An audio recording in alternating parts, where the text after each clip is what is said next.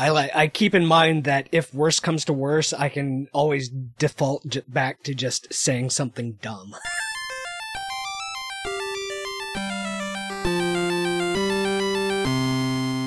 I'm Zach. I'm Riff. I'm Jim. And I'm Kevin. And it's time for episode number 225 of Video Games Hot Dog, the podcast that is not the Kingdom of Loathing podcast that we recorded earlier today. Yay! I remember my name this time. I mean, I like them both the same. Do you really like them both the same, Riff? I'm supposed to remind you about something. What were you supposed to remind me of? It was maybe a book. Oh yeah, you talked about a book that you had read on the KOL podcast. Oh yeah, Poundstone. You wanted to mention Poundstone? it on this one. Paula Poundstone. Oh yeah, I read, I am in the middle of reading this William Poundstone book about, what, did I really want to talk about it on this? Yes. Yeah, because we don't have show notes on the KOL show. Oh yeah, so I just wanted to link to this William Poundstone book that I read, that I'm reading. Okay. It is about randomness and the way that humans are bad at simulating randomness. So wait, if we just want to remember something for the future, we just say it now and it will appear in the show notes? It will appear in the show notes, That's yeah. amazing. Jim will put it there, or if Jim doesn't, I might, and if I don't, F will. That's rad. F valiantly tried the Starburst in Ranch. Yeah. That was he took one I say for that was everybody. great, but what I mean is that picture was great. Yes. Yeah, I bet they weren't good. He says they weren't, and Did I you believe guys him. know that you can buy a bag of Starburst called Starburst Favor Reds that are just the red Starburst from all the different varieties of Starburst? I just heard that. You wanted Did this you? in the show notes too, huh? Did you just learn this on the Kingdom of Loathing podcast that we just recorded where I described this? It's possible that I've seen that out in the wild and just didn't find it remarkable, but you talking about it makes My me goal remember it. was to go to a store and buy enough Starburst that I would have just a bunch of red Starburst. Oh, that's weird. And when I got there, there was a bag of just red Starburst for sale Anticipated. at the Walgreens. Yeah, my needs were anticipated by that brand. Thanks, M&M Mars. They lost a bunch of money because otherwise you would have probably bought like 5 times as many bags. They really did, yeah. Yeah, they weren't anticipating this But then kind he of would have weird resold shit. all the colors he didn't want. Oh, yeah, The black yeah. market. Right. Or the yellow market or the orange market. I'm not sure. Black, the black Starburst. You put them all in your Squid mouth at ink. once and it becomes black. That licorice Starburst would be pretty good, actually. That texture, but licorice. God. Oh, it'd be super good. I would. Yeah. I mean, that's basically You need the to keep center those of away Good from and me because Plenty. I would just eat the whole thing. Just a big square Good and Plenty. Without the Yeah. candy coating. I don't like the candy coating of Good and Plenty. Really? I don't feel it's like like weirdly bitter. I don't feel like the Kind of. That's part of the experience. I like to kind of nibble it off, and then You know what's cool is to take a hot tamale and then just suck on it until it just becomes a little clear lozenge that doesn't taste like anything except sugar. and That then is pretty and then you cool. put that in a little box for later. Do you have like a little? They're like little. Just a whole Gems. pile of them. Yeah, just They're like just a little, all slightly a little moist. box of glistening kind of red. fuel cells. No, Jewels. they're not. They're not even red. They're just clear. Oh, They're are they sort of like clear in little the middle? mini. They're like mini suppositories. Yeah, they stop being red. The spicy and the red all comes from the coating. The center of a hot tamale is just like clear, more or less only sugar flavored gelatin. That's more or less true of like mega warheads too, right? Like the intense sort of sourness is Yeah, all. so It's like in the powder exterior. on the outside. Did I ever mention the time that I got a lemon head stuck in my nose? Holy shit. Not exactly in my nose. It was great because, well, no, But it above was- the soft palate, you know, where it goes. Yeah, exactly. It was the opposite of great. I was in a movies. I was watching a movie and eating lemon heads, and I coughed And something- or sneezed or oh. something, and one of them like flipped up the back of my throat and lodged in my sinus cavity, and Along with all the carrots you've ever eaten. just sat in there for the rest of the movie and afterwards The rest of until your it life. dissolved by itself, and just feeling this lemon head just sitting up in there, and it's all like vitamin C, so it didn't feel good. Ugh. You didn't want to like do an emergency like Pepsi neti pot. Nope. Oh, that's a good idea. I would through love the to see straw. like, Got a Pop Rocks and Pepsi neti pot? or just like tongs that are curved appropriately to reach into that cavity. Oh, like Quaid in Total Recall. Oh, yeah. Has to get that I thing. totally didn't want to, whatever emergency you just said. Man, I was lying in bed, eating those little mini chewy sweet tarts that are like, they're shaped like Tartan Tinies, but they're maybe twice as big on every axis than Tartan Tinies. Okay. And I laughed at something, and it caused one of them to just fall down my throat in a way that was really uncomfortable. You know when something goes down your throat and you don't want it to, it feels like it just gets stuck to the edge of your throat and then just really because it slow. could go into your lungs, right? Yeah. It didn't, I guess. It might be. It might I don't still know. I be might there. still be breathing chewy sweet tart. But it's like, why am I lying on my back and eating little pieces of candy I bet if while you- laughing? I bet if you take up smoking, the smoke will dissolve the sweet tart in your lungs. Yeah, that's true. I could go back to smoking. It was awesome. Why did you stop then? Because it was going to make you die. Would make me die? You smoking was going to make me die. Secondhand smoke is a first-rate killer, Kevin. It's also expensive. It's an expensive way to kill somebody. That you never don't have money for cigarettes, and if you're not buying cigarettes, it's not like you have that money for something else. Right? Yeah, I'm serious though. You totally do, though. As somebody who lived extremely frugally for many, many years, which I've forgotten all of those. You never skills. smoked. It's true, but I wouldn't smoke. I wouldn't do anything that I wouldn't drink. I wouldn't go out and do things. I had a friend who I saw spend literally his last money on a pack of cigarettes. You always do. As opposed, like he didn't have a job, he didn't have a source of income, as opposed to spending it on food because he was also hungry, because I presume he knew that he could rely on people's goodwill to get food, but people weren't just gonna buy him a pack of cigarettes because... Yeah, you can get free cigarettes, but you have to be buying beer at a bar Also- to reliably get free cigarettes. Also, if you have cigarettes, you're not as hungry. Yeah, that's also true. Oh, that makes sense. Yeah. Can you not drink water at a bar to get free cigarettes? I don't know. I think they would kick you out. If you were just sitting there drinking water, bumming cigarettes off people, also, can I bum some of your beer? This pop screen just keeps sliding off. Tell me, in the middle of this sentence, does the solid quality of my voice change? Well, no, you didn't say any plosives in the middle of that sentence. It's Okay. popping. In the middle of this pile of phonemes. One thing, so it's not that. Phonemes? It's the actual Yeah, this pile of ponies. it's the actual sort of Poloponies. band of metal that's the problem, because it just sort of weakens over time. Oh, so you the want to metal push it band? way past where you want it to be, and then hope that it falls where you want it to end Yeah. up. You just put the metal try band that. way past where you want it to be. Yeah. You have to crank it up to No, 11. you're fucked. So then the other option is to yeah, exactly. Just reorient the whole thing. Yeah. Pop filters are obnoxious. They really, I mean, They eventually just all turn into this, though. yep. Yeah, this is getting good. Yeah, this is great podcasting, guys.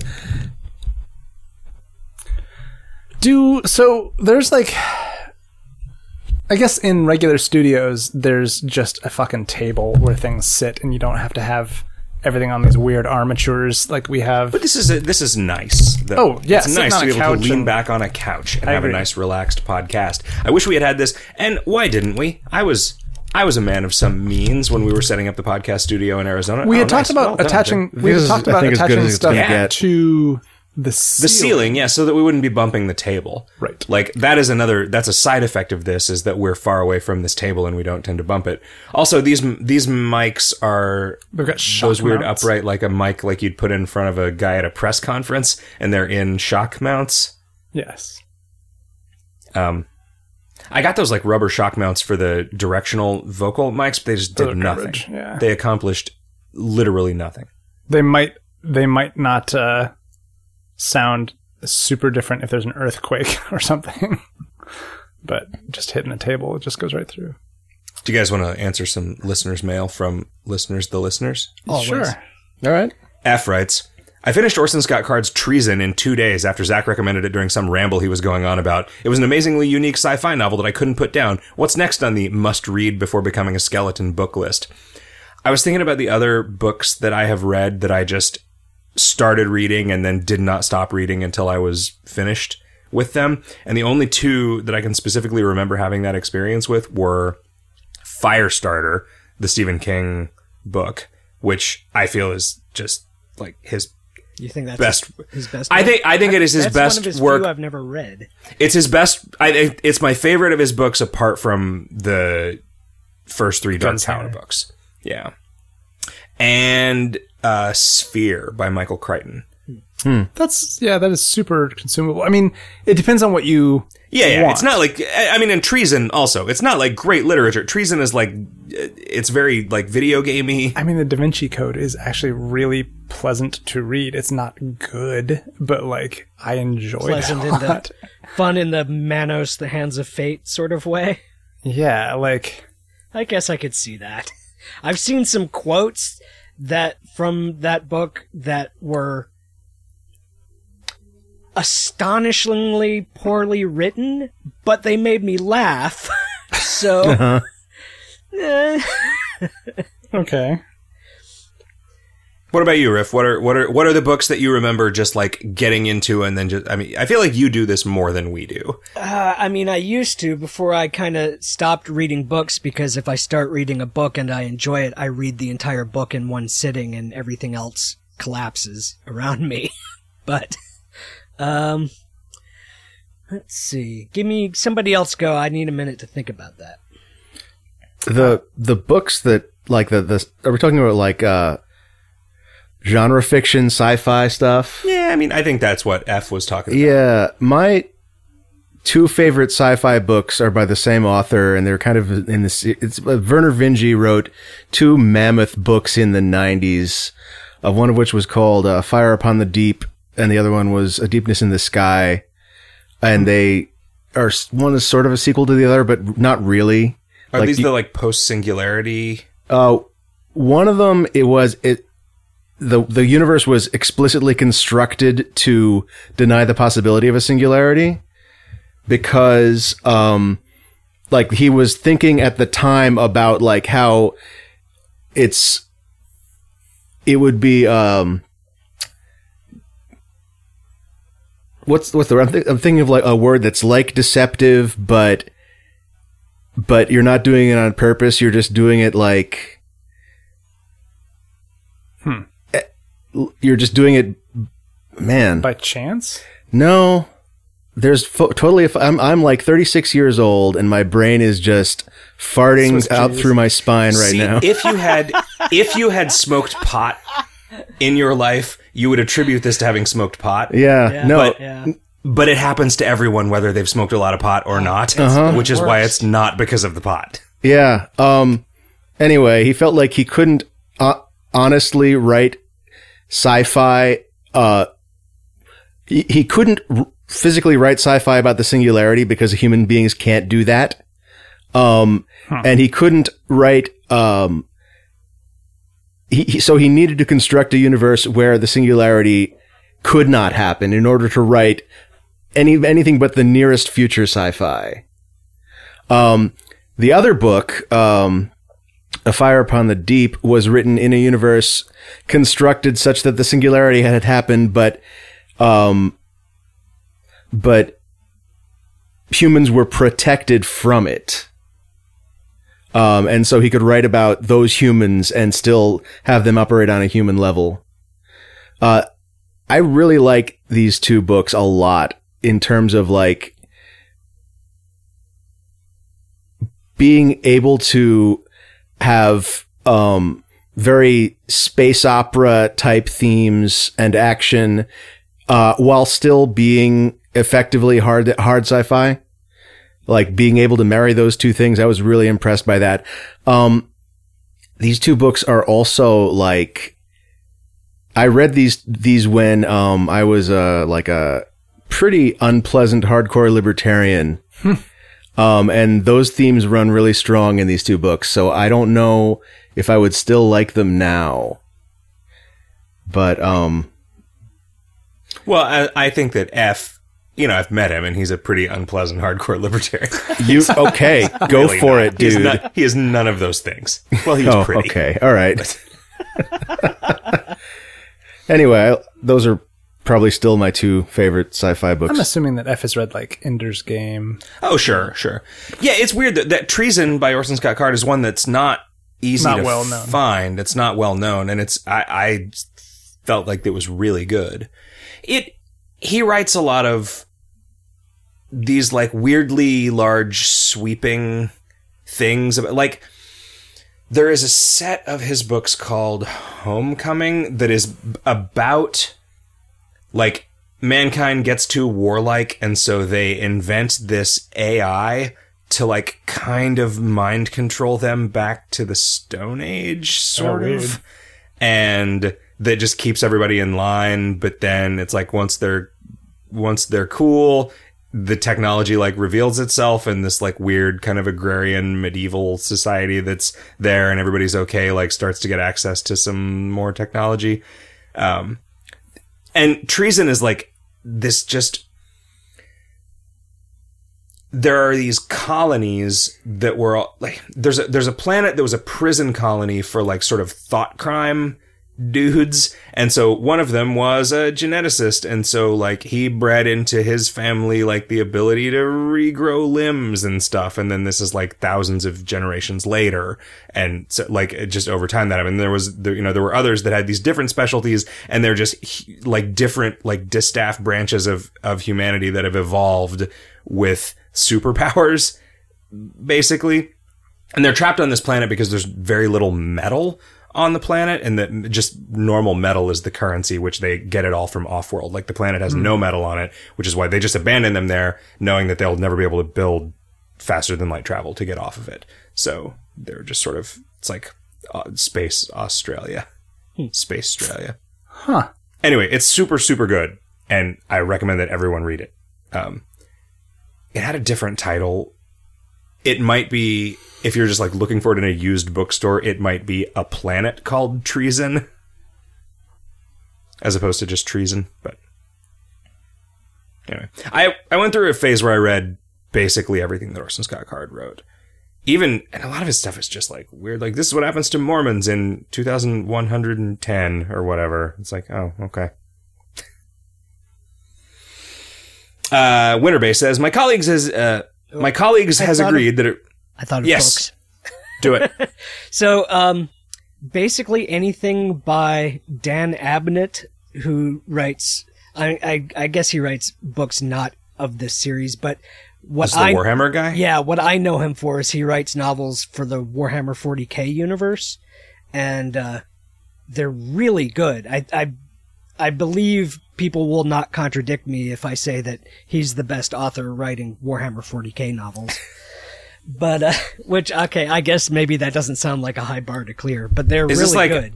Eisenhorn? Yeah, he does a lot of, he's done some books that are like the grunts on the ground dealing with war and so on, and they're really good war novels, but he also has done some trilogies involving the Inquisitors, who are like the Warhammer 40K secret police that are rooting out spy stuff and so on. And they're really fascinating, just as they're like far future James Bond kind of stuff, but in this setting that is so absurdly dark it's hilarious, except they're playing it completely straight.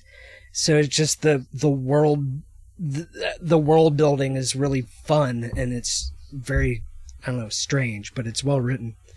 There's also a book I read that, unfortunately, I can't think of the title, and I'm not even entirely certain that the author was Charles Stross, but the plot behind it was that mankind had figured out teleportation technology so thoroughly that it was used for all kinds of transportation. It was like, Star Trek style dematerialization, rematerialization, transportation, being used to like move not just cargo, but also people like around the galaxy. And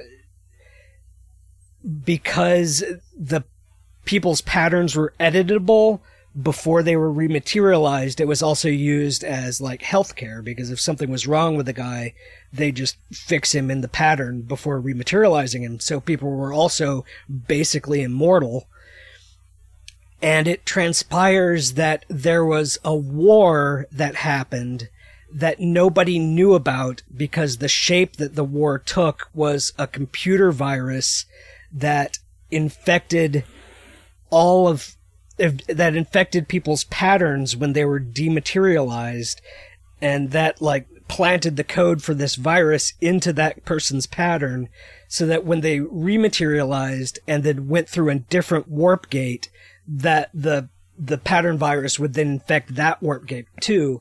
And the function of the virus was to do something that nobody knows what it was, and also prevent anybody from realizing that it existed or that anything was happening.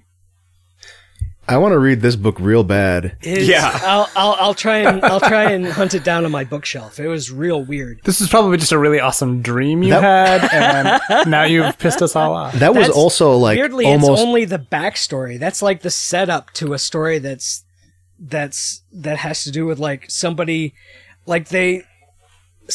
from this world moves into a sort of like enclave that's like a 20th century historical reenactment for some reason that I don't entirely remember. And where they just have to perform all the events of the movie War Games. Yeah.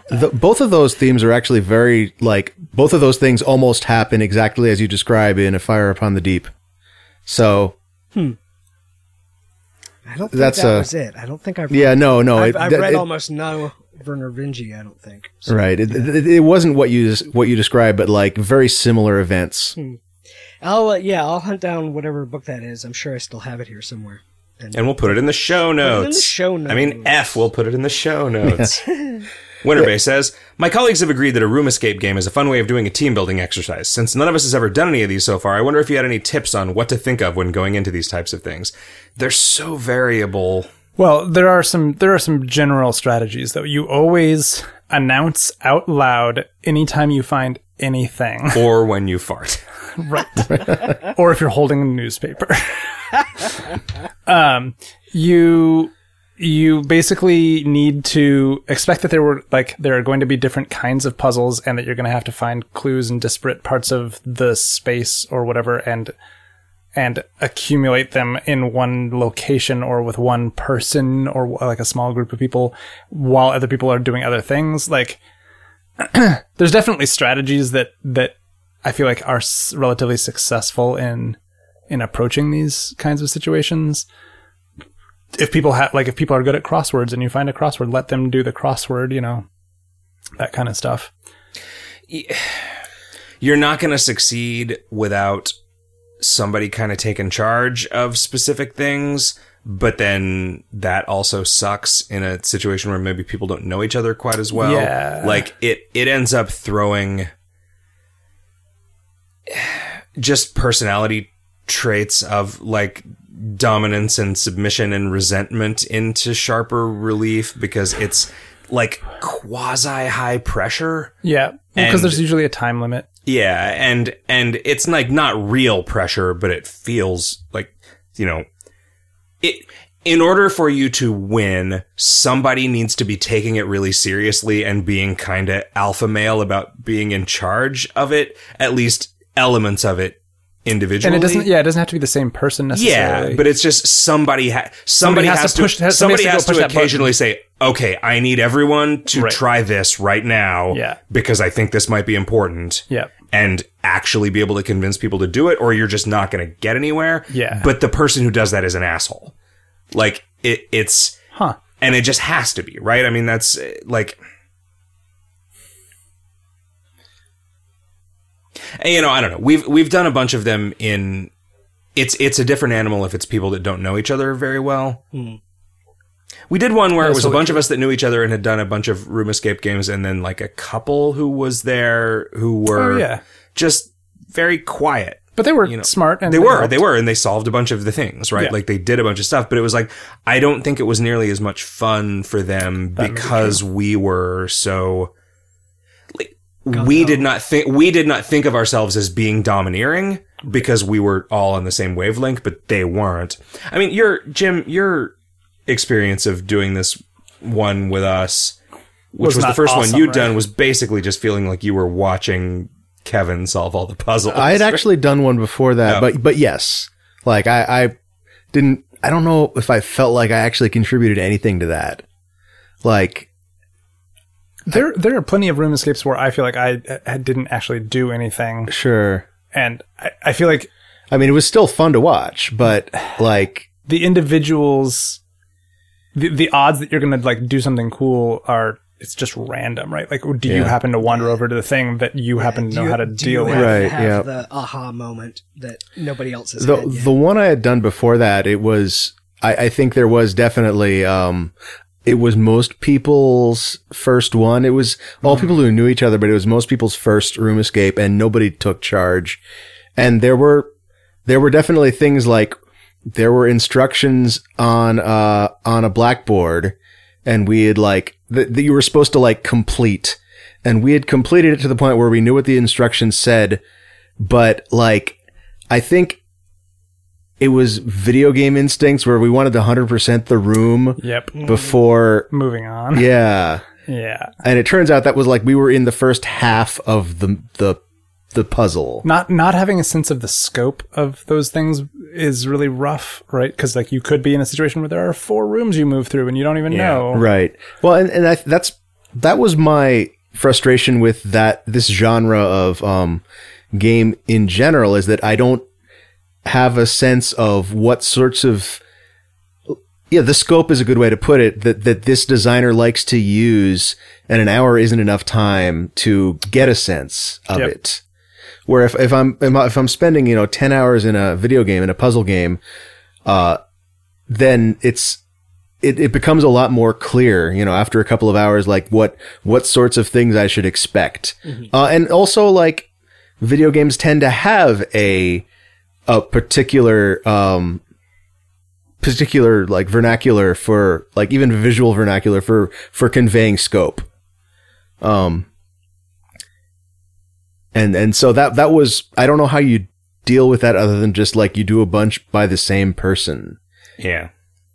But then gets kind of dull, right? Doing the Japanese ones, like they're the scrap ones, like They're hiring additional puzzle designers to try to, I think, make it both the fact that they're doing more and more rooms and also like sort of anglicizing the puzzles a little bit, maybe. yeah. There's another Escape from AT&T Park. Yeah, thing I saw coming up, that. but it sounds like you're not going to be around. Oh yeah. So Right. So, there are 2 interesting questions that are basically just seem like just argument starters. Quine writes, "Do you think that jigsaw Let's get into puzzles it. are puzzles?" I think absolutely yes. What- Yeah. I mean, I think word finds are puzzles. I think puzzle has become a large category, and Yeah. jigsaw puzzles definitely fit in that category. Are we going to If argue Tetris is what's a puzzle game next? then- I mean, yeah, that's what sort of definition of puzzle would you have that Jigsaw didn't? You can't even have the discussion without defining what a puzzle is. That's what the discussion is. I feel like I mean, a a puzzle jigsaw is- puzzle a where you puzzle don't know what it hasn't- looks like is suddenly a puzzle. a puzzle is, but a puzzle, I mean, I think one where you do know what it looks like. Like, a puzzle is just a thing with an end state that has had obstacles put in between you and it. sure. Like traffic. Yeah. I don't think that I think that describing Tetris as a puzzle game, I think describing those kind of games as puzzle games is like a weird oblique use of the word puzzle that I don't. I wonder Is a if match like 3 using a puzzle Tetris game? that way is a reference to jigsaw puzzles. Oh yeah. Mm. Is a match 3 game a puzzle game? I mean, yeah, because that's what that word means as a video game genre, but I don't think that. And I mean, I think you can construct a puzzle using match 3 mechanics, but I don't think just playing match 3, playing an endless match 3. I don't think playing Tetris is solving a puzzle. Playing Tetris is playing a game, you know? Here's the bigger one. Okay. Philosophical question, says Abraham Lincoln. Are games in the Civilization series roguelikes? They are randomly generated, turn-based, have permadeath, and even use grids. I would argue that they absolutely do not have permadeath because you can save. Yeah. And I mean, And you are not in a discrete actor on the grid. Do you think a roguelike has to have a player avatar? All the ones that... Yeah, I mean, I can't Rogue think of one does. that doesn't. Yeah. Back when I was a roguelike prescriptivist, I had a pretty specific definition in my head for roguelike, which I think the restrictions were it had to have permadeath, meaning no save forking. It had to have randomly generated levels, and it had to have randomly generated item sets. Oh, like potions that would randomize upon play or something? So Toe Jam and Earl Yes.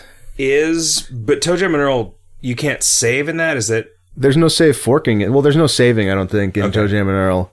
And are the levels randomly generated too? Yep. Okay. I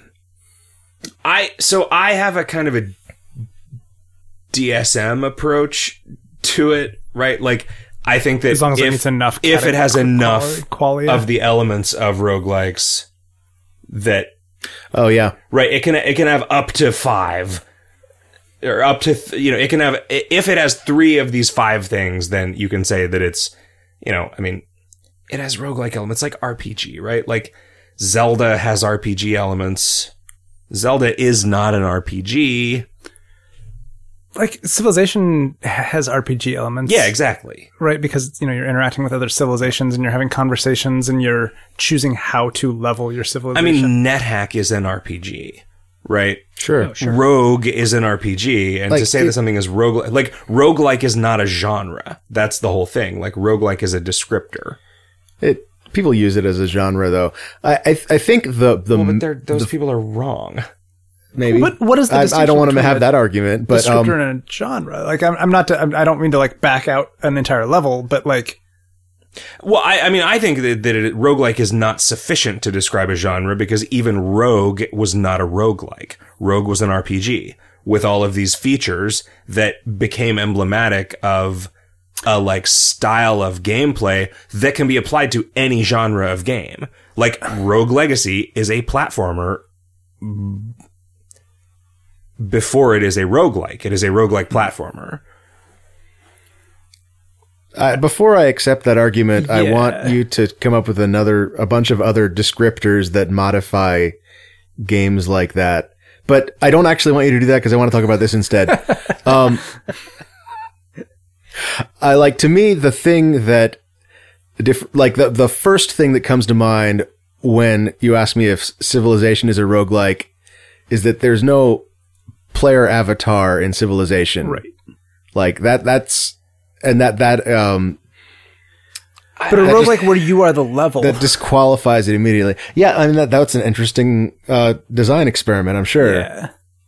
Super Monkey Ball, where you play the world. Why do you not think you're the ball again? Super Monkey Ball. This was like you've mentioned this before, and I don't remember what you said. Because the ball remains in the middle of the screen, and you're moving the environment. This was like a selling. This was on the back of the box or something. Are you the road in Night Driver? Maybe. There's definitely some weird shit going on with Super Monkey Ball where like I think the camera follows the ball, but when you move the thumbstick, you're actually rotating the board physically. Right. I mean, the whole point of Monkey Ball is that it's like a marble maze, right? Like it's.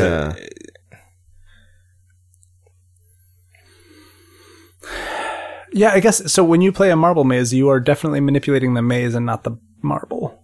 But on the other hand, like I definitely think of the marble as being my guy. Yeah. Yeah. That's.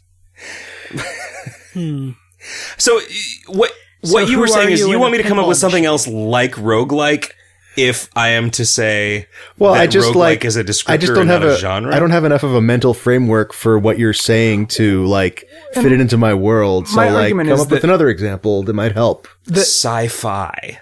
Whoa. Okay. So like my argument with you, Zach, is that like a genre evolves over time and like enough instantiations of something evolve to create a genre. So like roguelike can become a genre if enough instances of it in the world exist. I don't think that you can make a roguelike game that does not have another clear and present genre such as RPG or platformer.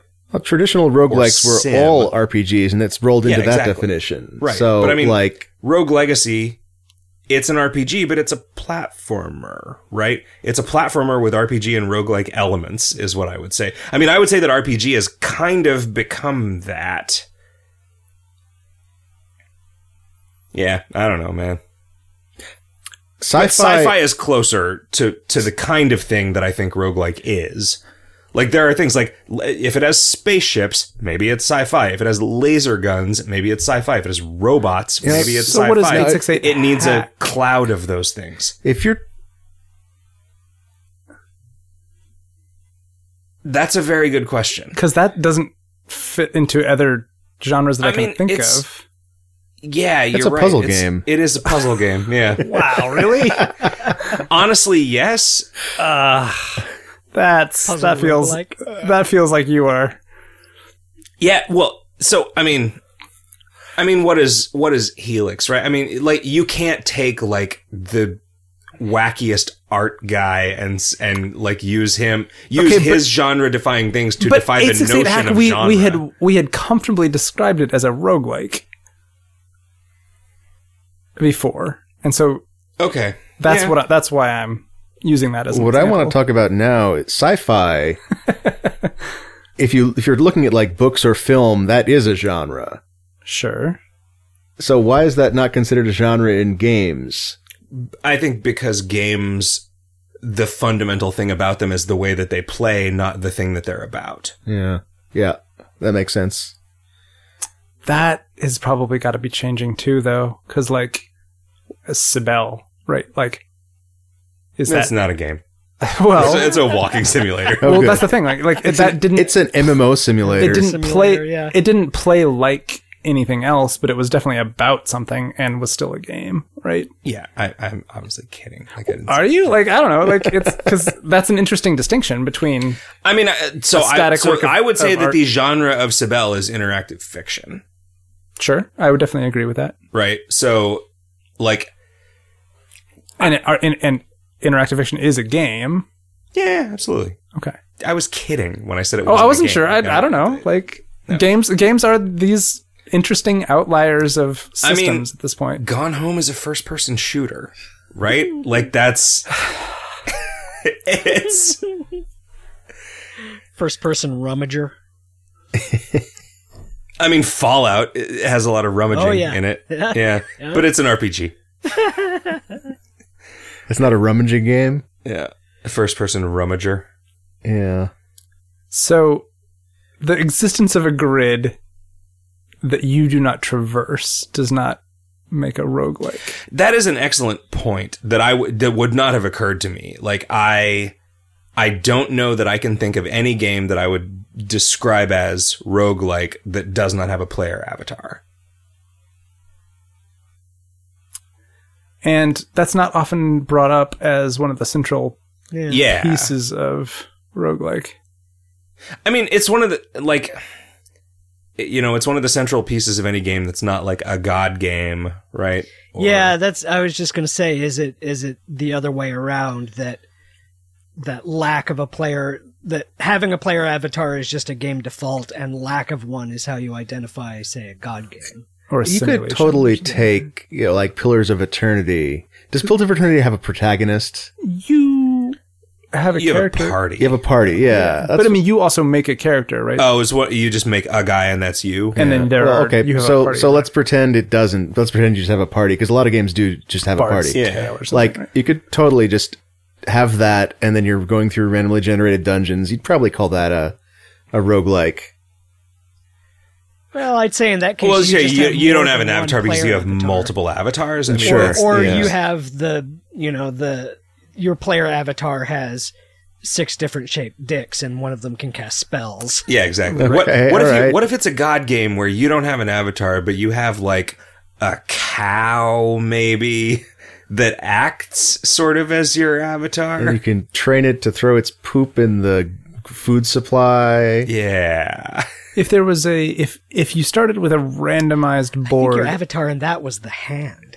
in chess. Yeah, you might be right. If at the beginning of chess you just put pieces on there at random, Yeah, would that be a roguelike? would that be a roguelike? I would argue the pieces have to move randomly as well. Like you'd have Like to scramble. Chesh. Yes. Yep. Huh. And if you lost, you were killed. Right. Exactly. It's, You had to burn the board after each play. right. Have you guys been playing any video games? Roguelike or otherwise? Because it's been 2 weeks since has we've been 2 discussed. I played. Have I talked about Bloodborne previously? My previous attempt at playing Nope. Bloodborne. So, my first attempt at playing Bloodborne, which was actually my second attempt, because the actual first attempt at playing Bloodborne was more of a joke, where I got stupid drunk and attempted to play Bloodborne while live tweeting it. But Playing a game while tweeting it yourself? well, yeah, I'd stop every few minutes and I see. and slur into my phone onto Twitter about what difficulty I was having. Will Siri tweet for you? I've never tested that. Ask Siri to observe the room and describe what's happening. Hey Siri. She isn't listening while we're on Skype. Oh no. That's so sad. God, I don't want Siri hearing this shit. Well, good, because she's not paying any She might attention. tell your mom. But my actual first attempt at playing Bloodborne did not go real well, and it was real disappointing because of how much I liked Dark Souls 2. But I bounced off of Bloodborne real hard and found it really frustrating and difficult, and all the more so because it didn't have some of the frustration release valves that Dark Souls 2 had. What was the time frame on that? Like, how long were you playing for? Oh, it was like an evening session. I don't know, a couple hours or so. Okay. And just didn't get anywhere. Didn't even unlock the thing that lets you spend souls to level up. Okay. And that was months ago. That was shortly after Bloodborne came out, I think. And recently, because the DLC came out for it, everyone's been talking about it again. And so I was like, all right, people whose opinions I really like this game, and I need to give this a second chance and see if I can make this work. So I put it in again, and this time I chose a different one of the 3 starting weapons you're offered. My original time I took, it's called the Threaded Cane, which is like a cane that converts into a whip. And it's like a fast and has reasonable range, but not super powerful weapon. And then in cane mode, it's like shorter range but more powerful. Yeah. Yeah. And in this more recent attempt, I instead went for I've forgotten what they call it. It's like a saw. It's like a giant hacksaw. You were that just saying saw on Twitter. Yeah, it converts into like a saw blade scythe kind of thing, and I had like 1,000,000 times better experience.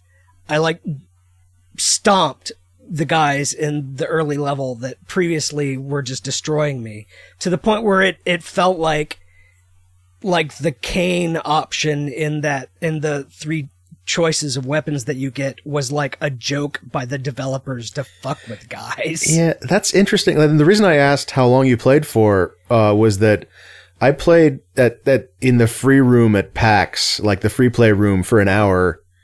And I picked the cane, and it was fine. Really? Yeah, I mean, I'm wondering how much of it was you being drunk. No, This was the second attempt that was after the second attempt. And then, yeah. Well, I'm curious, how much of it, if it was actually the weapon choice or some other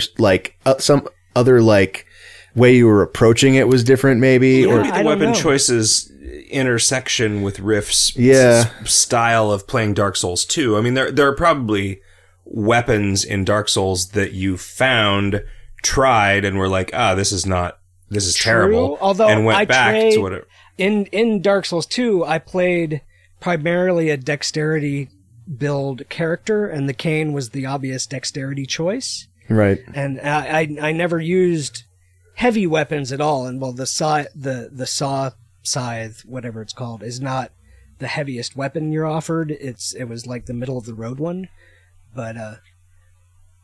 But yeah, coming from Dark Souls 2, it seemed like the cane was the obvious choice for me, when obviously it wasn't. So if you're already playing, if you're in the middle of the game, you can't switch to one of the other 3 weapon classes? You can, once you've unlocked the doll that lets you level up, the merchant demon guys will sell you the other 2 weapons. But I never got that far in my first real playthrough.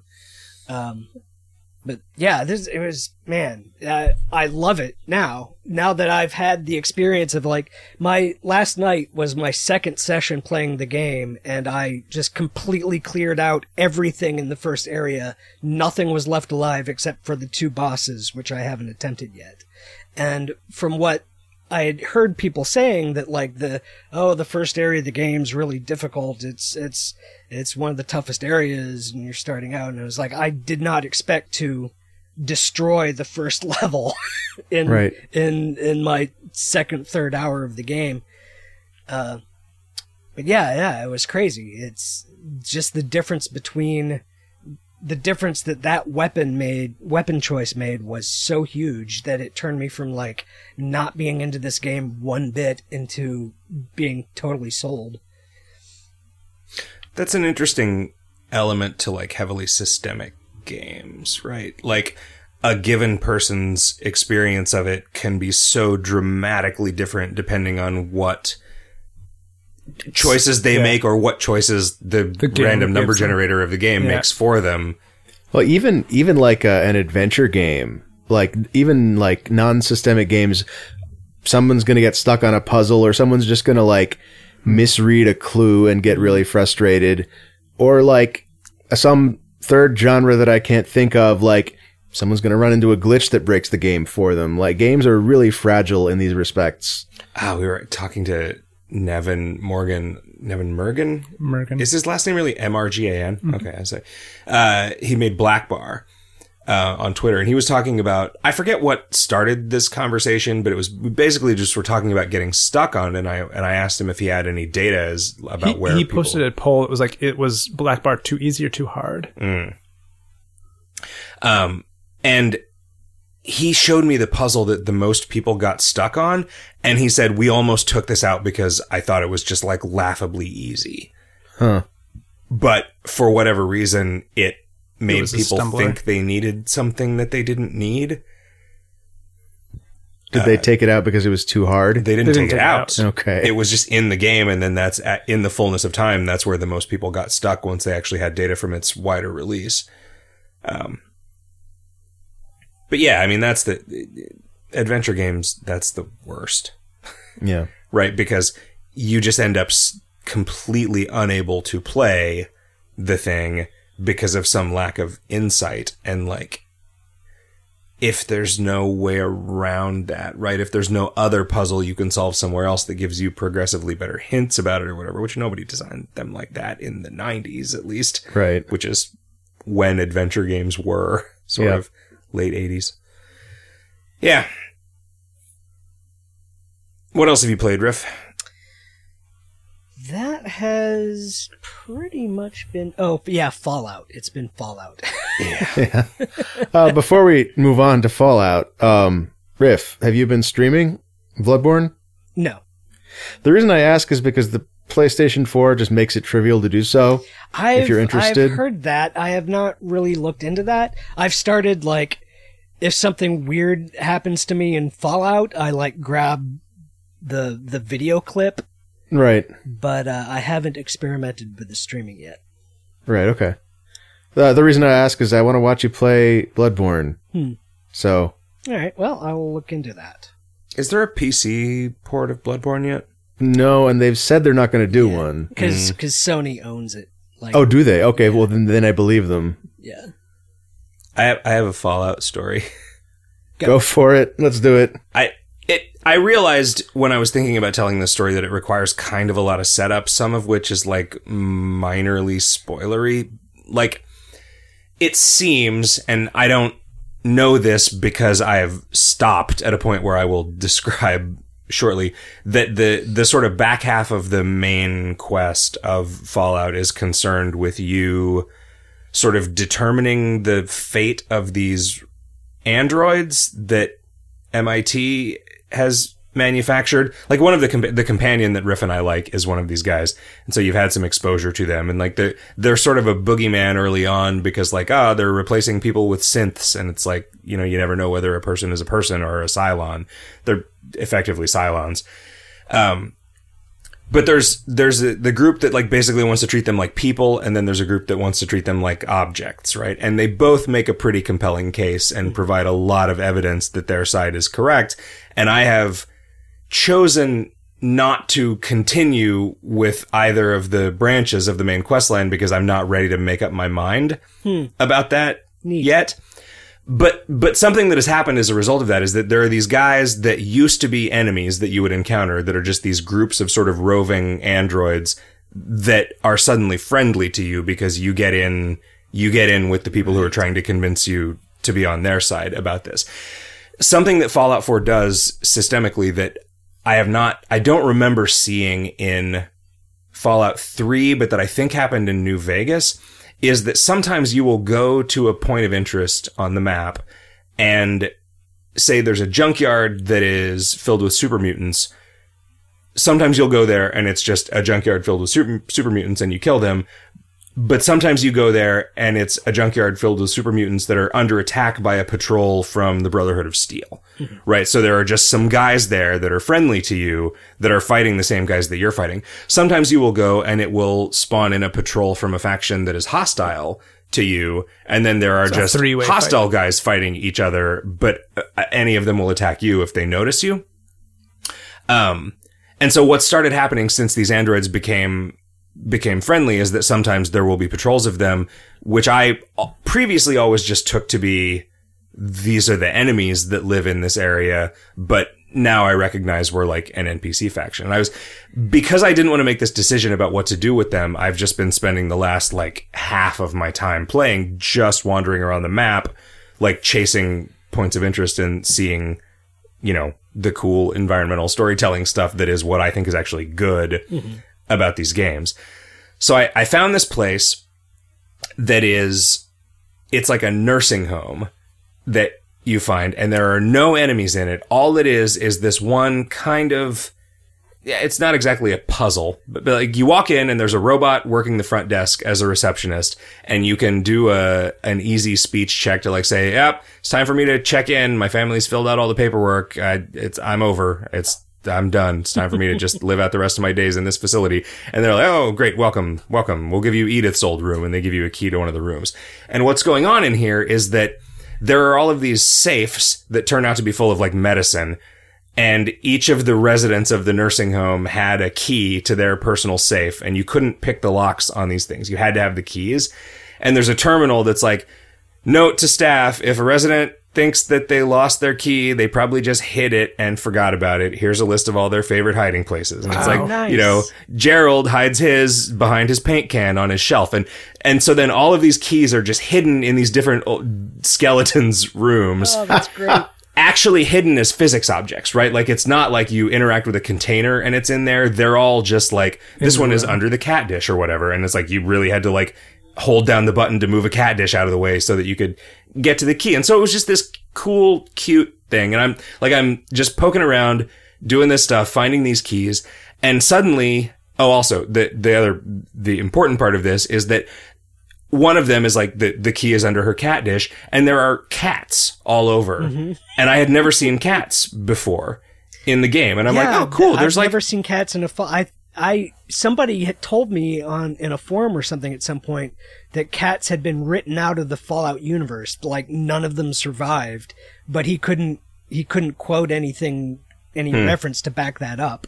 So that seems like a shitty thing. That seems like a thing that Chris Avallone would say, like, because he was a dog person. Yeah, that was kind of my guess. But the Fallout games, like, each only have one dog in them, right? Right. Well, no, there's a shitload of dogs in Fallout 4. The Like, mutant dogs dogs are one in of this the... in 4 are so good. They really are. But there's also just a lot of normal dogs. There's just like Okay, savage okay. mongrel dogs as like wandering man, the enemies. super mutant dogs look exactly like you would think a super Yep. mutant dog. Yeah, they really do. Like, they're so great. So there were just these cats everywhere, and I'm like, oh, well, this is cool. You know, in the fiction, they were talking about how these old people had cats, and so it's like, oh, this is sweet. There's no enemies here, and like, there's just been cats living here, and they're cute, and maybe I can get a cat to go to my base at some point. Like, maybe that's a thing where I could get a cat to live in one of my settlements. It's cool that they modeled cats. Yeah, you Chase could build a one out cat of a cafe out of in a your vault to return town. it to the little girl that owned it at one point. Oh, nice. Yeah. Yeah, I didn't. This is just the first time I had seen. I had been really noticing, also because Brendan Chung has been posting GIFs of these. There are birds. Yeah. The birds in Fallout 4 are so good. Yeah. Like, it's just, they just act like birds, and that, I don't know. I've never wanted to try like shooting one to see if it's actually a game entity. Like, I'm sort of used to birds just being scenery. But so I'm dicking around in this nursing home, and all of a sudden I hear the bark that the Institute androids say when they detect you Stealing. as an enemy when they're hostile, like from back when they were hostile to you. And I was like, wait, what the fuck? Is this a different faction of androids? Like, why are these guys, why did these guys just make the, enemy target acquired bark or whatever? And I realize when I go back down and see them and they're green, they're friendly to me, that what has happened is that the game has spawned in a patrol of Institute synths who have walked into the nursing home, killed the receptionist robot, and then just wandered the halls killing all the cats. Whoa. What the fuck?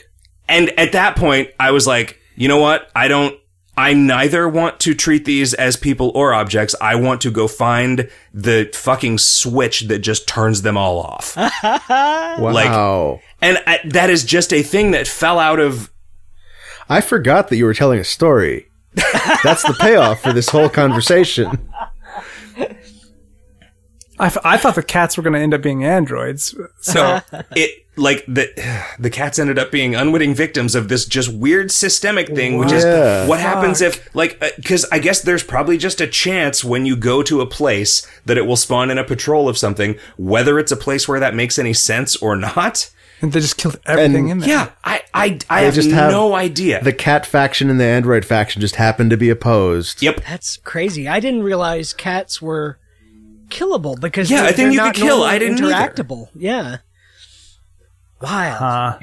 Maybe the game is pushing you to take an opinion. Maybe it is. I mean, it certainly did. Like now, I honestly was leaning towards working with the kind of Underground Railroad faction that was trying to get that. I have a quest to set up an armed insurrection of these guys to escape from their MIT dork overlords. But now I'm like, maybe I'll just put a bunch of sawdust where I'm supposed to put these guns so that they'll all die, because fuck these things. I don't think that would actually play out that way, but man.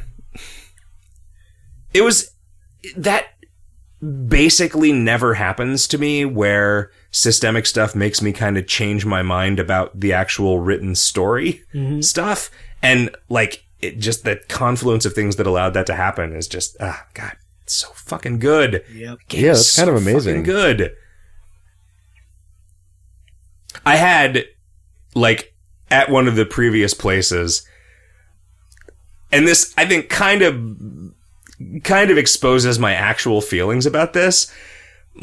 All right, there's a patrol of Institute synths that are here fighting these raiders that are in this area.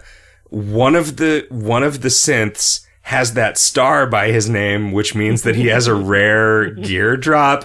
I could probably just accidentally headshot that guy in the middle of all this confusion. Just, because, it's not a person, right? If it was a Legendary Brotherhood of Steel guy, I would feel bad about killing a person. But I kind of want to know what piece of gear that Legendary Institute synth is holding, and nothing seemed to happen after I killed him.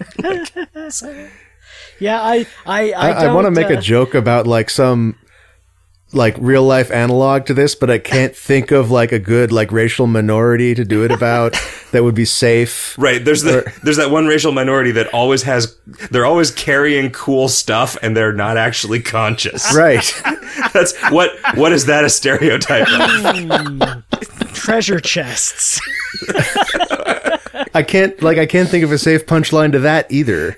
Like Armored cars. okay, all right. Yeah, I am kind of on the Brotherhood side. I'm working with them now just to do as much of their content as I can without having to Make a final decision. Yeah, without having to pick them for the end game. But yeah, there's a certain point where I've gotten to a point where it's like, if you do this quest, the Brotherhood of Steel will be hostile to you for the rest of the game, and I'm just like, I'm getting to that point that. with each faction before I will probably end up going with the Railroad just because. Oh, I didn't realize you could just that it save was the game right before you make the choice and then play the game out twice. Right, exactly. Yeah, I think that doesn't work there's though more because of the game kind than of that. Yeah. yeah. Because of the what? It's that I feel like that's a thing that happens like 2/3 of the way through whatever your version of the main quest. Right. But then I didn't realize that are there 3 the opposed factions that There are 4, including the Institute. Including the cats. Yeah. Oh, I must not know what the other. The Minutemen. Oh, I have not encountered any situation where the Minutemen were in conflict with anybody else. You have you done all the base building shit they ask you to do? I assumed those were randomly generated, so I just sort of stopped. They are, but they're tagged like after you have done X number of these, this event happens, and after you have done so many more of them. Oh, so like the storming the castle and the big guns thing are okay. But yeah, they eventually get in conflict with the rest of them. But anyway, all I wanted to say was that although I am nominally playing for the Brotherhood right now, I kind of feel like this iteration of the Brotherhood is jerks. So although I have not been killing them, I have been taking opportunities to pickpocket the fusion cores out of the back of their armor and then stealing the armor when they get out and wander off. I've always had a hard time playing Brotherhood of Steel content because I always thought they were just really boring. Like I don't find they're just high-tech military goons, really. And there's like a little bit of a religious aspect to it. Although, I did like the gal who could be your companion in New Vegas. Yeah, I liked her, except that she was super hand-to-hand focused, and because I was always snipery focused, she tended to fuck things up if I had her with me. Yeah, I was like small guns, so it worked out like me being at medium range and her just punching the heads off dudes. Yeah. All the time. Yeah, I always ended up going around with the sniper guy from that lives in the big dinosaur. Oh, in the dinosaur's mouth. Such a boring dude, though. Yeah, and he was just kind of the bad guy companion too, right? Like I don't think he was evil. He was taciturn. I haven't bothered hiring the guy who's in the bar in Good Neighbor because he seems like just that. Like Hancock. No. The other guy, the guy is McCready. Yeah. He's the grown-up version of the kid from Fallout 3, I think. Oh, he's the kid. He's one of the little lamplight kids. Yeah. Oh, huh. But yeah, I haven't done anything with him either. Just because I had plenty of companions to deal with already and didn't need another one. Yeah, I've just stuck with... I finally met that Kate girl that you were talking about. Yeah. I just hadn't done that quest. I eventually ran into the French robot girl, too. She's pretty fun. She's cute. She's adorable in the way that a robot trying to figure out what it's like to be a human person is adorable. Is she one of the, like, Data. Mr. Handy... Yeah, well, yes, and I'm not going to spoil anything further than that. Okay, where do you find her? She is in a vault that, I think it's Vault 81. It's sort of in the Midwest area of the map. I feel like it's like west of, Lexington, I think. I have found very few vaults. Those are the things that are, like, the most interesting. Yeah, to me. there don't seem to be a lot of them in this one. There's like That's a bummer. 4 Yeah, or so, I've preferred those. Although I think there's a hidden one that I haven't. Somebody alluded, or I saw something somewhere that alluded to the fact that there is one like hidden in the basement of a building that you otherwise would not expect. There's like one in the bottom of like a schoolhouse or something somewhere that doesn't show on your map as a vault. A vault. Yeah. I mean, they were certainly the most interesting thing about Fallout 3, but there were only like 5 or 6 of them. Yeah, that's right? true. So that's true. But they're always super interesting because of finding out what the crazy social experiment for that vault was. Yeah, one that I found in Fallout 4 just seemed like they're just still living there, and it's a real tight ship, and people seem to be unhappy. But I just didn't care. Oh, is that the one where you come up to the door and they ask you for 3 fusion cores before they let you in? Yeah. Go back there and check around some more because that's where the quest is to find this character. Oh, okay. Yeah. It might be that you actually have to leave and come back before the quest for that is activated. Okay. The other thing that I played a bunch of over Thanksgiving was last week's Tavern Brawl in Hearthstone. Oh, what was that? It was just another one of the super randomy ones where you made your own deck. It was one of the ones where you made your own deck. And every time you play a minion, it gives you a spell whose casting cost is the same as the minion you played, but you can cast it for 0.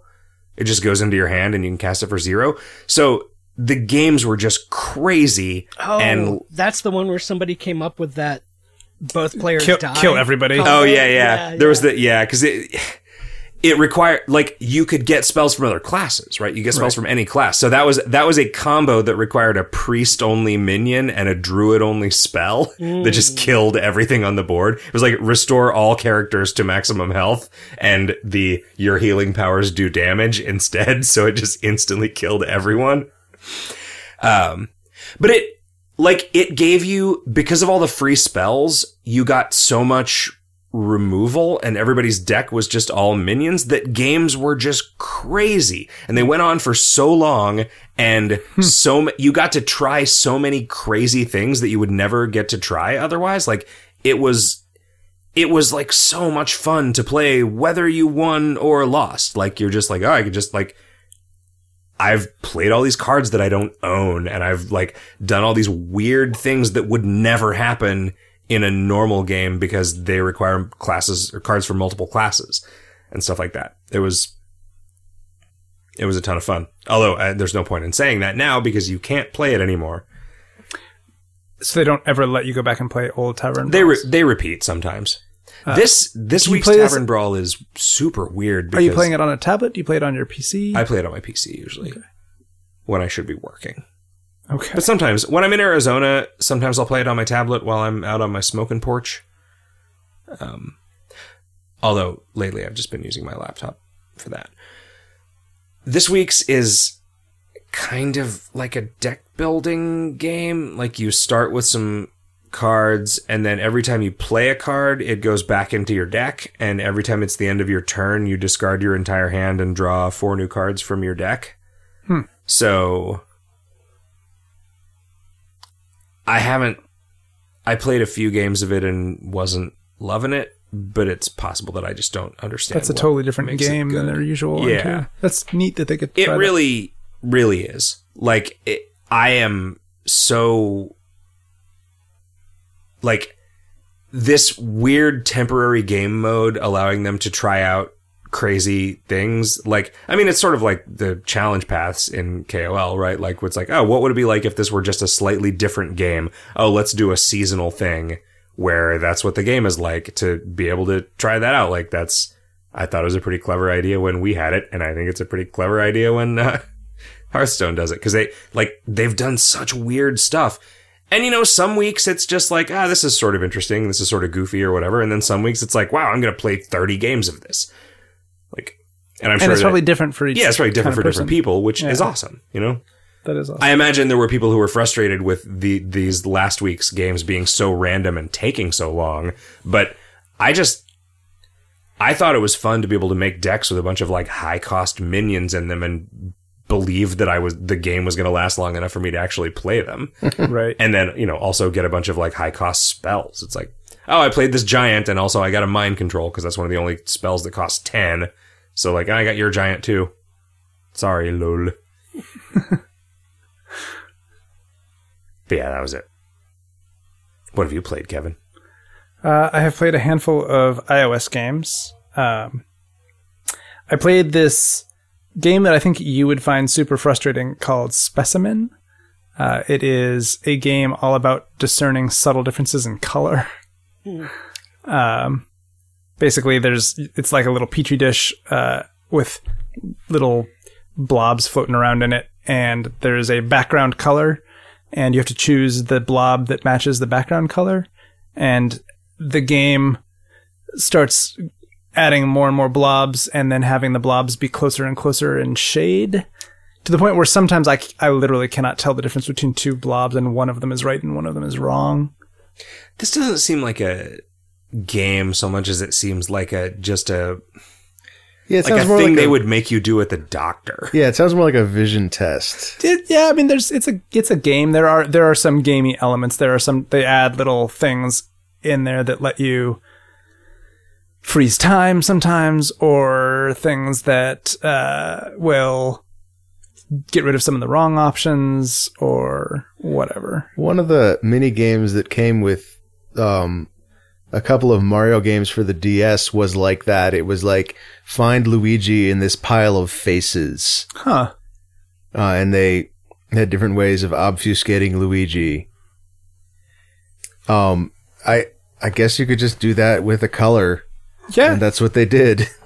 I mean, it is an interesting game. I don't know. I would not spend a lot of time on it. I think it was sort of neat to see some, just like what you could do with one, sort of diving into that mechanic. I've actually played a fair bit of a game called Space Miner Wars. So Space Miner is one of my favorite like iOS games. It's like Asteroids, the role-playing game. And they made I guess sort of like a massively multiplayer game that's, I guess, like maybe more like Clash of Clans-y type thing with those same mechanics. You're still a little spaceship, and you build a little base, and you can go attack other people's bases, and they can come attack your base. And there is still a single-player campaign where you're like doing stuff. I played this, but didn't get to the point where I was invading other people's bases or anybody was invading mine. I kind of felt like it would be worth playing to get a sense of what that kind of thing is like. Yeah. But I don't... I don't know that I can really recommend it. It is...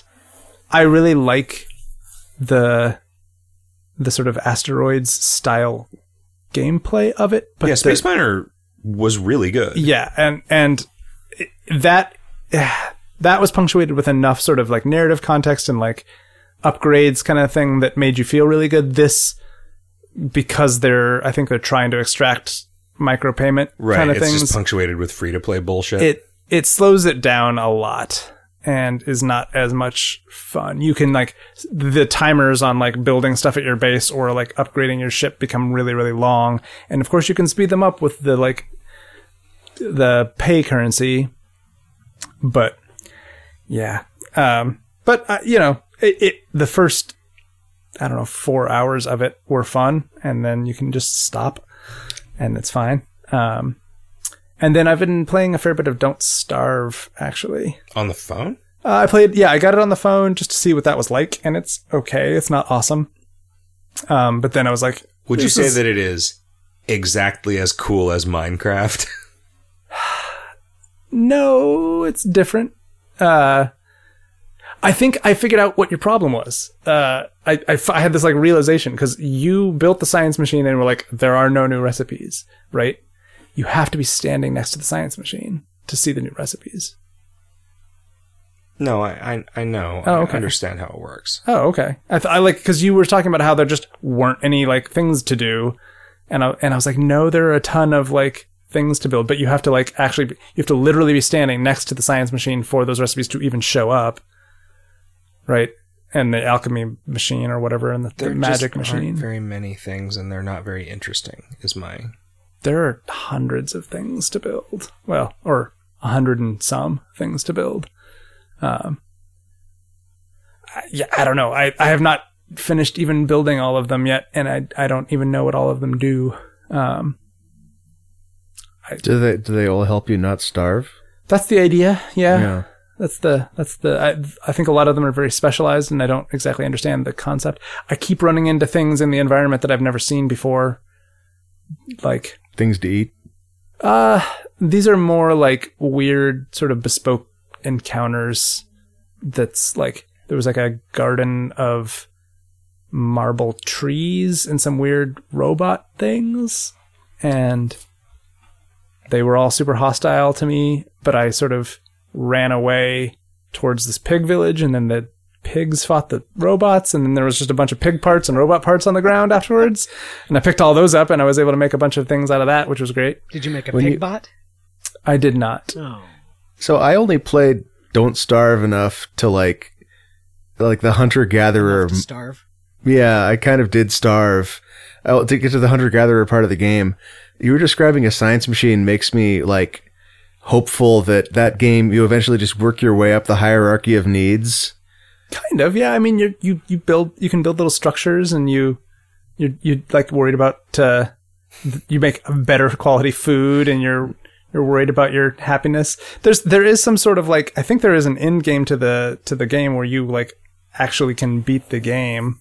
Okay. There's this door that you can go through that starts this weird challenge mode.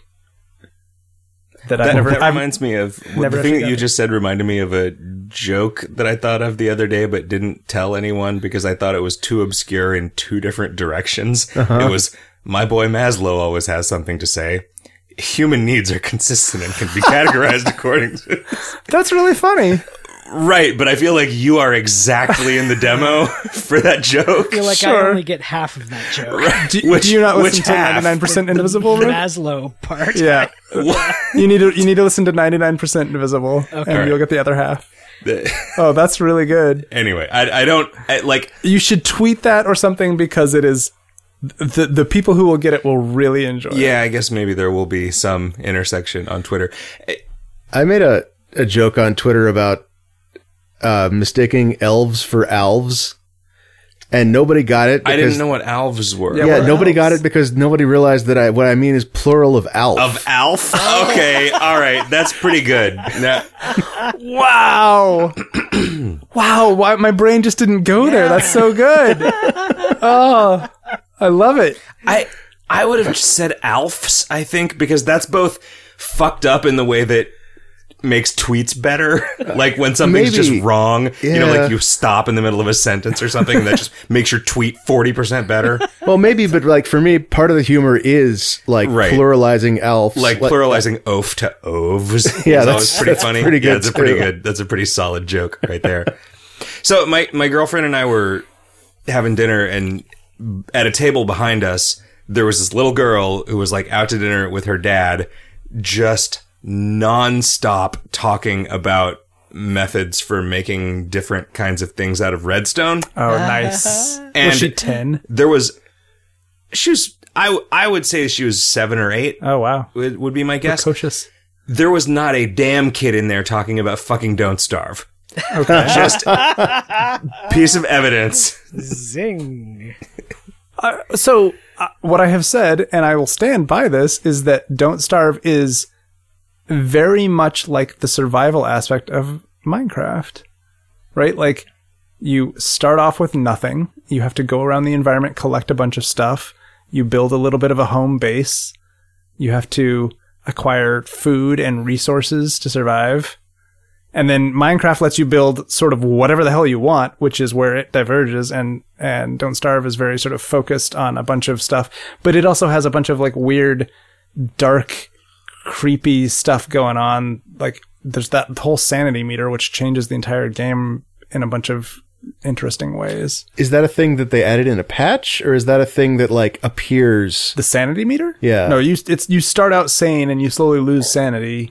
Okay. And you can do a bunch of stuff like to maintain kind of sanity. Points, right? Like it's not. Say what? It's just another but kind it's of hit a points. cooler kind of hit point. But does it do it? Does it? Oh, it dramatically changes the game.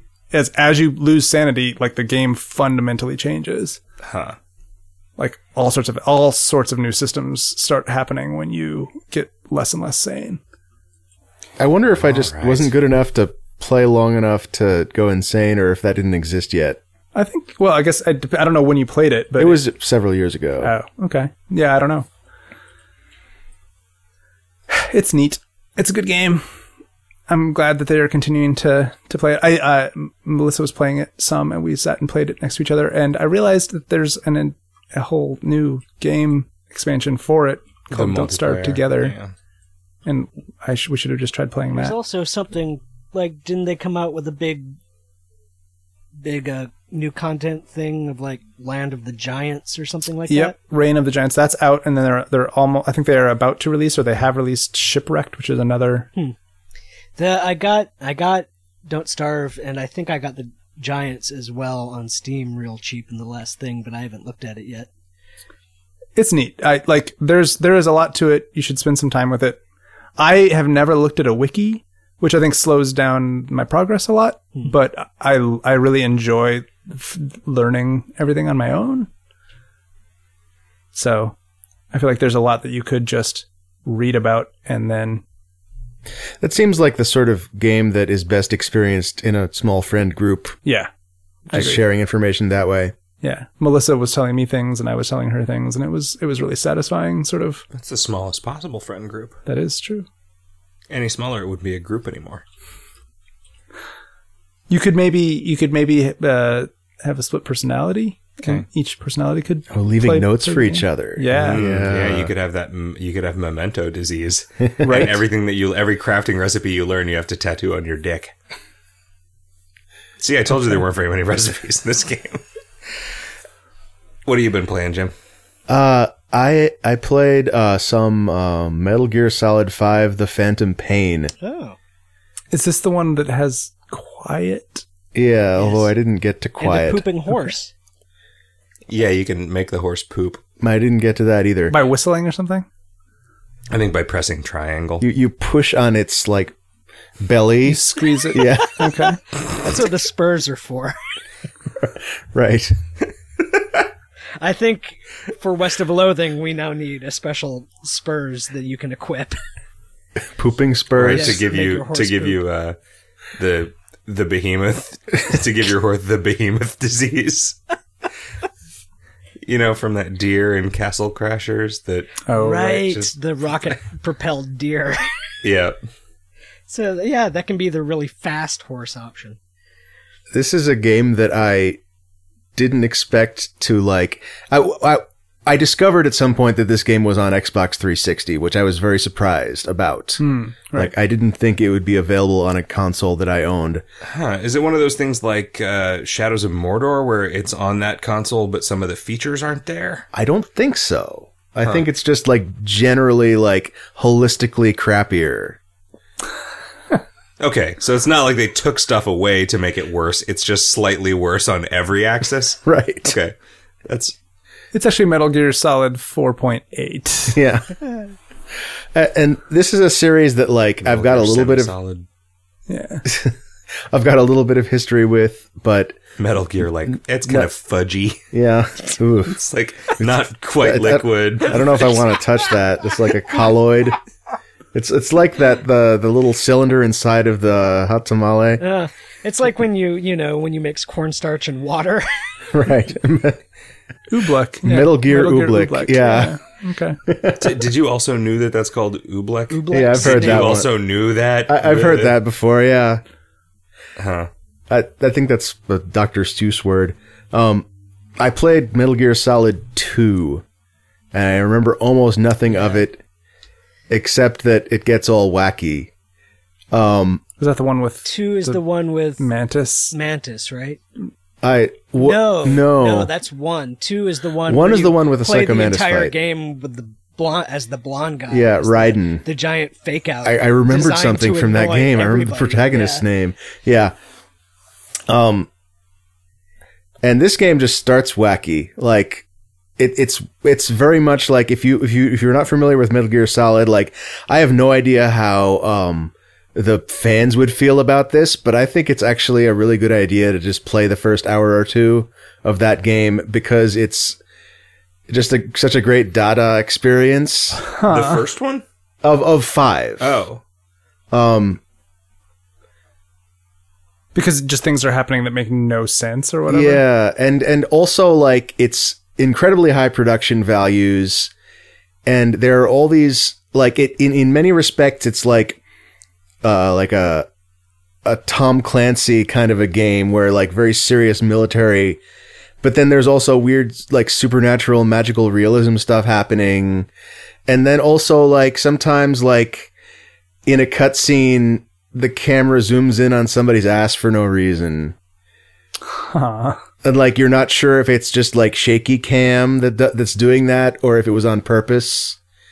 It's just very strange, like fractal, like multiple levels of weird artistic decisions with such a high production value. Everything you hear Kojima say or see that he does in a game, you're left kind of wondering if he's being ironic or totally serious or or is operating on some like extra metal level above that, or I mean, like it makes me think of like the same thing I was wondering about David Lynch. Like, does he know he's being funny? Right. Does he know he's being wacky? Like, I think it's just David Lynch just really likes weird shit. And I think Kojima's the same way. Yeah. That's my sense of it anyway. Kojima likes weird shit and boobs. Uh-huh. Did you see where Swery got a game about that? Bitten by his cat, but it's okay because his cat doesn't have any teeth because she's 19 years old. Also, Swery's cat is named H.R. Giger. What? I bet this all fits in one tweet. Yeah, using in Japanese. Yup.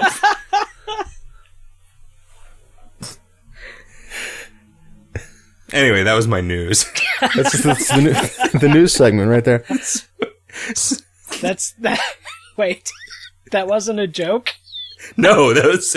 Well, I mean, it might have been a joke on Swery's part, but it was a real tweet. Wow, crazy. Okay. That's great. That definitely fits my understanding of Swery, of like his worldview. Yeah, I don't know if I'm going to play this game anymore. I just got to the point where it opens up and becomes an open world game. Yeah, it was described in a way that made it sound kind of just cause-y or like... Yeah, I've heard that about it, and I probably will like put another couple of hours in, but then there's like this whole weird like base building thing, right? Oh yeah, it's got all that weird like timer based deal. Like, I get the impression that like this game just has everything in it the same way a Grand Theft Auto game does. Kept adding systems and like real-time payment stuff and like right. Just goes on and on and on. What I heard was that it has Dark Souls style invasions. Oh wow. Yeah, there's been that whole nuclear disarmament thing happening as part of that. Right. Where what is this? It's if in your base you build a nuke, then that permits other players to invade you to try and take it or destroy it. And Konami has announced this thing where if I don't remember if it's everybody on all platforms or if it's true for each individual platform, but they were saying like if nobody at all has nukes in the game at any given point, then they'll unlock like a new cutscene. Whoa. Some kind of like nuclear disarmament event. Well, let us know how the open world stuff goes. I guess I have to play it now. If you continue to play it all. Do you guys want to talk about the assignment? Let's do that. Sure. Strawberry cubes. It was intriguingly baffling. I feel like I didn't get very far. I found like a few things. I found a room that once I figured out how to stay in there long enough to see what was in it, it told me 2 out of 10. So I guess I found 2 things out of a set of 10 things. Oh, that's pretty good. I found Secret Gardens 0, 1, and 3. Yeah. Did any of you figure out how to plant seeds? Yeah. I found that the by key to pressing spawn spacebar? copies of yourself. Yeah. Yeah, J. Uh-huh. Oh, does that give you copies of yourself? I only get birds when I do that. Yeah, I always get enemies when I... There's Is it J, there are or- keys for that too. There are all kinds of different keys. Maybe the Like- keys are different per Maybe I per haven't. play. It Whoa. might also be that I haven't unlocked that one yet. I assumed it was deliberate because F spawned frogs. Yeah, F is frogs. I think You guys, I fucking hate this I've game. been getting like birds on like That's okay. semicolon, I think. So, semicolon is the chicken. Is the laser Okay. chicken. Yeah. I really like understand that reaction. I'm not sure I like it. I was super intrigued. Like Yeah, there it's definitely intriguing. I like I just a wanted thing just that a is weird tiny and bit- obscure, but yeah, I just want something. I want Yeah. Yeah. Like I think you could make a game like this that I wouldn't hate if your character moved faster. Oh wow. Like if you could just like this game is all about everything is fucking crazy. Everything is like, oh, we made some art and then we fucked it all up. Aren't we subversive?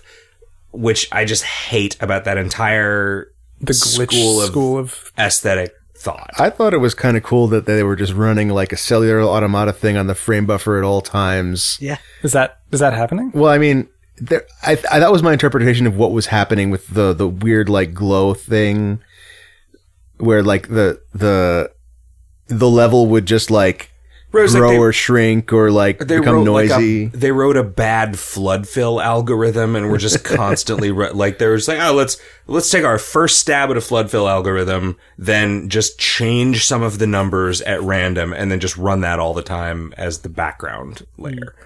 Like And there's like 4 keys that you can hit to change it. Yeah. I got stuck in a room and I was like, all right, well, I guess I live here now. And then I figured out that if you hit escape, the game stops running and you can just fucking get on with your life. Yeah, you There's also can leave the room by hitting escape. Yeah, there's also several keys that will teleport you other places. Right. That's what I was going to say. I acquired a power really that stuck. lets you set a teleport point. And Oh wow. in any Oh, room. that's I interesting. didn't get that far. Really, that's like whenever I play, that's like the first thing I get. So you guys are playing on Mac, right? Yeah. Yes. Kevin and I were talking about this over dinner. On PC, there are some weird implementation like Choices. where like the game opens 2 windows. One is a text console. You can't type into it, but you have like a debug log in it where like all the debug printfs are showing up in the background of the game. And then there's the game window separately. And also, the game accepts keyboard input no matter what window has focus. So like you can be in Firefox trying to Google something like what is going on with strawberry cubes, and you can hear like your character moving around in the background because it's still controlling. And I interpreted both of these things as like, okay, this game is weird enough that these things probably both pay off. Like these are both probably deliberate design decisions where like you need to look for clues in the debug logs. What was this game made by a woman? Lauren. Is that a lady name? No. I think it's a they. Yeah, I think it's a they. Like multiple people or No. non-gendered? I don't know. I think it's a preferred pronoun they. Okay. I mean, I don't know why that matters. I just had the impression of this as a thing that was made by a woman for some reason. And it's probably just because the person who made its name is Lauren. Yeah, probably. Well, it's LOR. Oh. LOREN. Yeah. Okay. Well, I still hate it. It's okay. Nobody ascribed you hating it to the gender of the developer. Feedback is like a big part of the relationship that a game maker between has humans and to the the player world around and them. What is fundamentally different about this and La Mulana? Oh, I also think that La Mulana is terrible. Oh, you're so wrong. I had the same problem with La Mulana where like I was putting things, clearly there's something going on here and it's not giving me, like I did not feel like I was getting as much out of La Mulana as I was putting in. And Strawberry Cubes was felt like it was giving me more, but like in a way that's not like I wasn't sure how much of it was random and how much of it was a result of what I was doing. You can't tell what's a choice. If everything that the developer is doing looks like fucked up, buggy garbage, you can't tell what is a choice that they made and what is buggy garbage that they left in because it looked funny. Well, this is something that I talk about this in my GDC talk about mystery. One of the points I made is that that's actually a great way to hide surprises. If people will assume things about your game, like the example that I gave in the talk was that like that like a polished AAA first person shooter is not gonna like put you in a dangerous situation before you actually have a weapon. But a glitchy game like so rather my point being like you won't ever actually get scared no matter how like thematically scary the situation is. But a super glitchy game, like you don't really like all your genre savvy just goes out the window. It's not something you can rely on to I guess to make decisions about how you feel, right? And so I think the glitches are like especially if like the player is unsure of whether something is a glitch, I think that can be a really powerful way to affect the player's mood. I think it needs to be done in the right proportion though, because I think this is way overdoing it. Yeah, like I just had nothing to hook into, to hang on. Yep. And that was I wonder like frustrating. It felt like that was it felt like that was on purpose. Like this was almost an experiment in terms of like if you make literally like I guess not literally everything because they're still like you're moving around a world physically. So and the rooms are like the rooms are connected. You can go back. Yeah, exactly. They're persistent. Yeah. Wait, are they? As far as I know. Yeah. In large part they are. Like I did not have that. Like I had the impression that a lot of the time I would randomly teleport to some other room, and I don't know if that's because I hit a button. The rooms will like change rendering styles when you enter and leave them. Or if there's like invisible doors that take, like if there's like, Wrath of the Black Manta style secret passages that are just like, you do a thing and then it teleports you to another room. Right. Well, you definitely can hit a key, like... Yeah, I mean, there's a couple different... Like, including the teleport point power I found, there were two other keys on the keyboard that took me to particular rooms. Yeah, there's the small room with the figure in it and so the painting. 4 then, actually, yeah. And then there's that room with all the H-looking things, or the chairs, or whatever. Yeah, that's where you get the teleport power. I forget which key on the keyboard it was, but hitting after you've been through that, hitting a key will cause you to drop an H on the ground. Oh, huh. And that's a teleport point. There's a thing that I hate about art, like visual art, that is, there'll be a painting of something, but then there will be a part of the painting where there are just some like messy splatters of a color. Mm-hmm. And to me, that just is bad. And this whole game feels like that. And I recognize that my thinking that's bad doesn't mean that it's objectively bad, and most people disagree with me. But like Roy... I don't think most people disagree with you about this game, though. Sure. I think Roy, our friend, very occasionally has stuff like that in his pieces, and I just hate it every time. And I say, well, Roy, this is the part of this painting that I fucking hate. Like, because you just splattered some paint there, as opposed to choosing where some things went. Has he ever, like, defended this to you? Yes. Because I'd be curious to hear that. I would, too. I was probably drunk. Okay. All right. But I'll ask him. I'll find one of those paintings in his house or mine. Although I don't think I have any of the ones that had anything that I didn't like.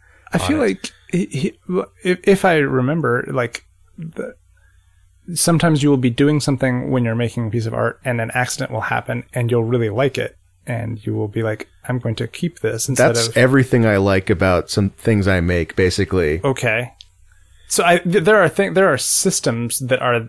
I think there are systems that are the like mechanical version of what you're saying instead of the visual version that you probably like. Yeah, And it's interesting. Well, I mean, that's emergence systemically, like, defined, right? Like, things that like, as a designer of mechanical systems, you want to make them such that unexpected behavior can come out of them. Mm-hmm. I don't think that as a guy trying to draw a robot that you want unexpected splatters of green paint on your robot. Well, but the physical system of painting something can have these like unexpected moments, right? Like, I don't think, Zach, that your problem is with the creation process. Like, it's the choices. It's the it's choosing to leave mentality. Yeah. Yes. Yeah. Like, it could be that artist's process is to just keep flicking paint until it looks good. Well, right. Like, you know, an infinite number of monkeys with an infinite number of paintbrushes will eventually do the Mona Lisa, right? Right, but there will be a shitload of Jackson Pollock. Yeah, but like in a stipple not like in the brush strokes of Da Vinci. Except it will be Mona Lisa, except she'll be a monkey. Da da da! Twist ending.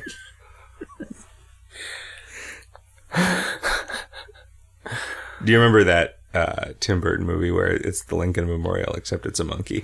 Yeah. So bad. What if you are drawing a robot that has green paint splattered on it? Okay.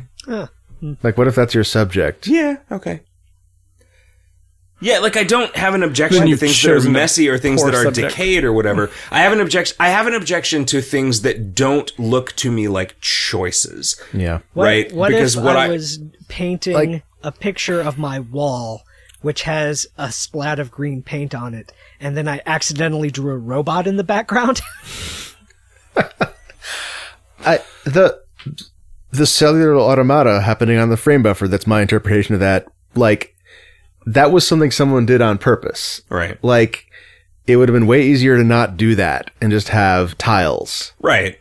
Like, that, I don't think that bothers me. Like, it's the level evolving as you indistinct edges of accessible space is a thing that just like, all right, well, now I can't trust fucking anything about any of these screens, which means if I want to know whether I can go somewhere, I just have to try it, because I don't trust that like a red pixel means it's a thing that I can't go through. Why are you okay with bombing the walls in Zelda or Binding of Isaac? I am way well, so the only reason that I'm okay with it in the Binding of Isaac is because the level generation is predictable, and you have a pretty good sense of where that's going to work. And you know how much of a gamble it is. In The Legend of Zelda, I don't actually think it's good. I do not think, I disagree with Tevis Thompson that the bombable areas becoming basically keyholes, which happened in A Link to the Past, was a bad step. I never found anything in Strawberry Cubes that, like, I never fell through any red sections, and there were a couple of things that looked like holes that I couldn't go through, but I never fell through anything that looked like a wall. Definitely times where I wasn't sure if something was solid or not, but like the hollow looking thing, like there are things that look like walls that are hollow that you can walk through. Also, the ability to just walk up vertical surfaces, except super fucking slow, is like just that should have been fuck you. Like, that's just like you've created a situation where I have to try everything because I can't trust you to show me where the fucking doors are to this room, and B, trying everything is going to take for fucking ever because like your walk speed up these walls, because this is meant to look like a thing that's not on purpose. They could have made it go twice as fast while still looking like it was not on purpose. Yeah. I mean, yeah. And they should have. I feel agree. like I am uniquely positioned to hate this, and I'm not correct. I think My impressions are mine, but I think most people are not going to like this game. I think that's probably fair to say. yeah. And I'm not even sure I like it. I just like it's interesting, and I kind of want to have a conversation with someone who's played a lot more of it than I have. Yeah. I mean, I really like the aesthetic, and I respect what it's trying to do, but I found it too difficult to play to continue playing it. So let's say you talk to somebody and they're like, the game has a logic, there is a narrative, it's consistent, it's just a matter of getting to it. Like, it's just a matter of comprehending it. And it was somebody you trusted, would you sit down and be like, okay, I'm gonna crack this? I would at least give it another shot. Right, because I could imagine playing a game that like an IF game where they've replaced all the words with fake words or whatever, and Or the Gostak or La Mulana. I mean, the entire. I don't know. It characterizes it wrong to say my argument with the internet, but everything I saw on the internet talking about La Mulana was people saying this game is impossible without an FAQ, and I set out to prove that wrong and totally did. It totally is possible. You just have to write everything down, because if you forget any single thing, you'll get stuck. But, End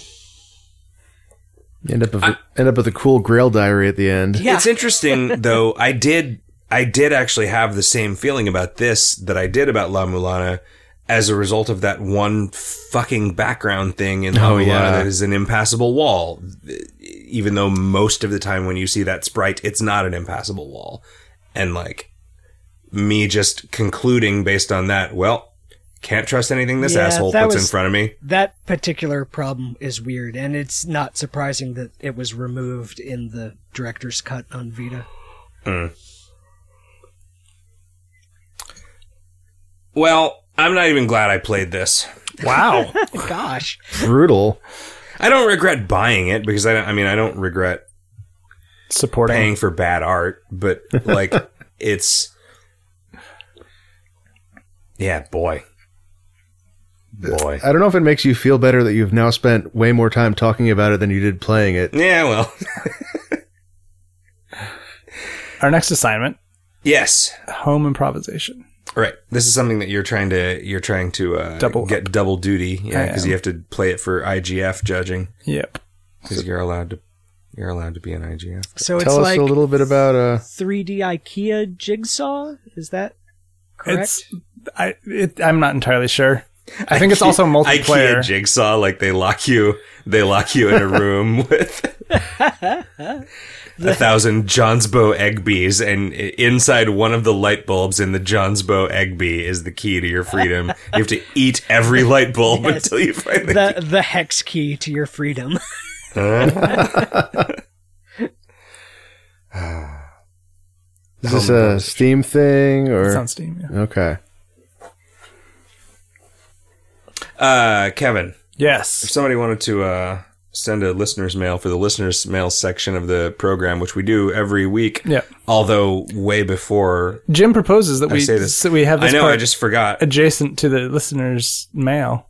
But Maybe actually, I'll edit that. Maybe I'll backflush this.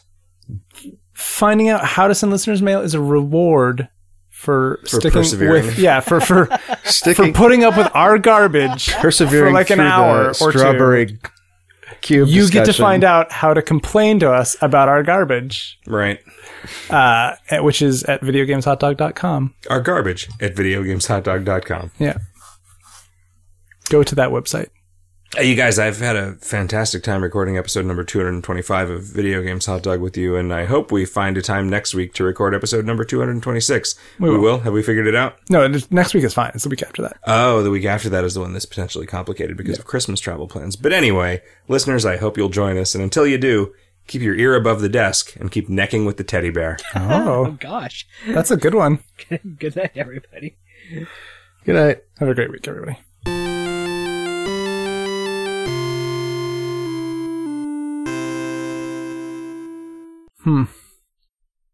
Egg. Damn it, Riff.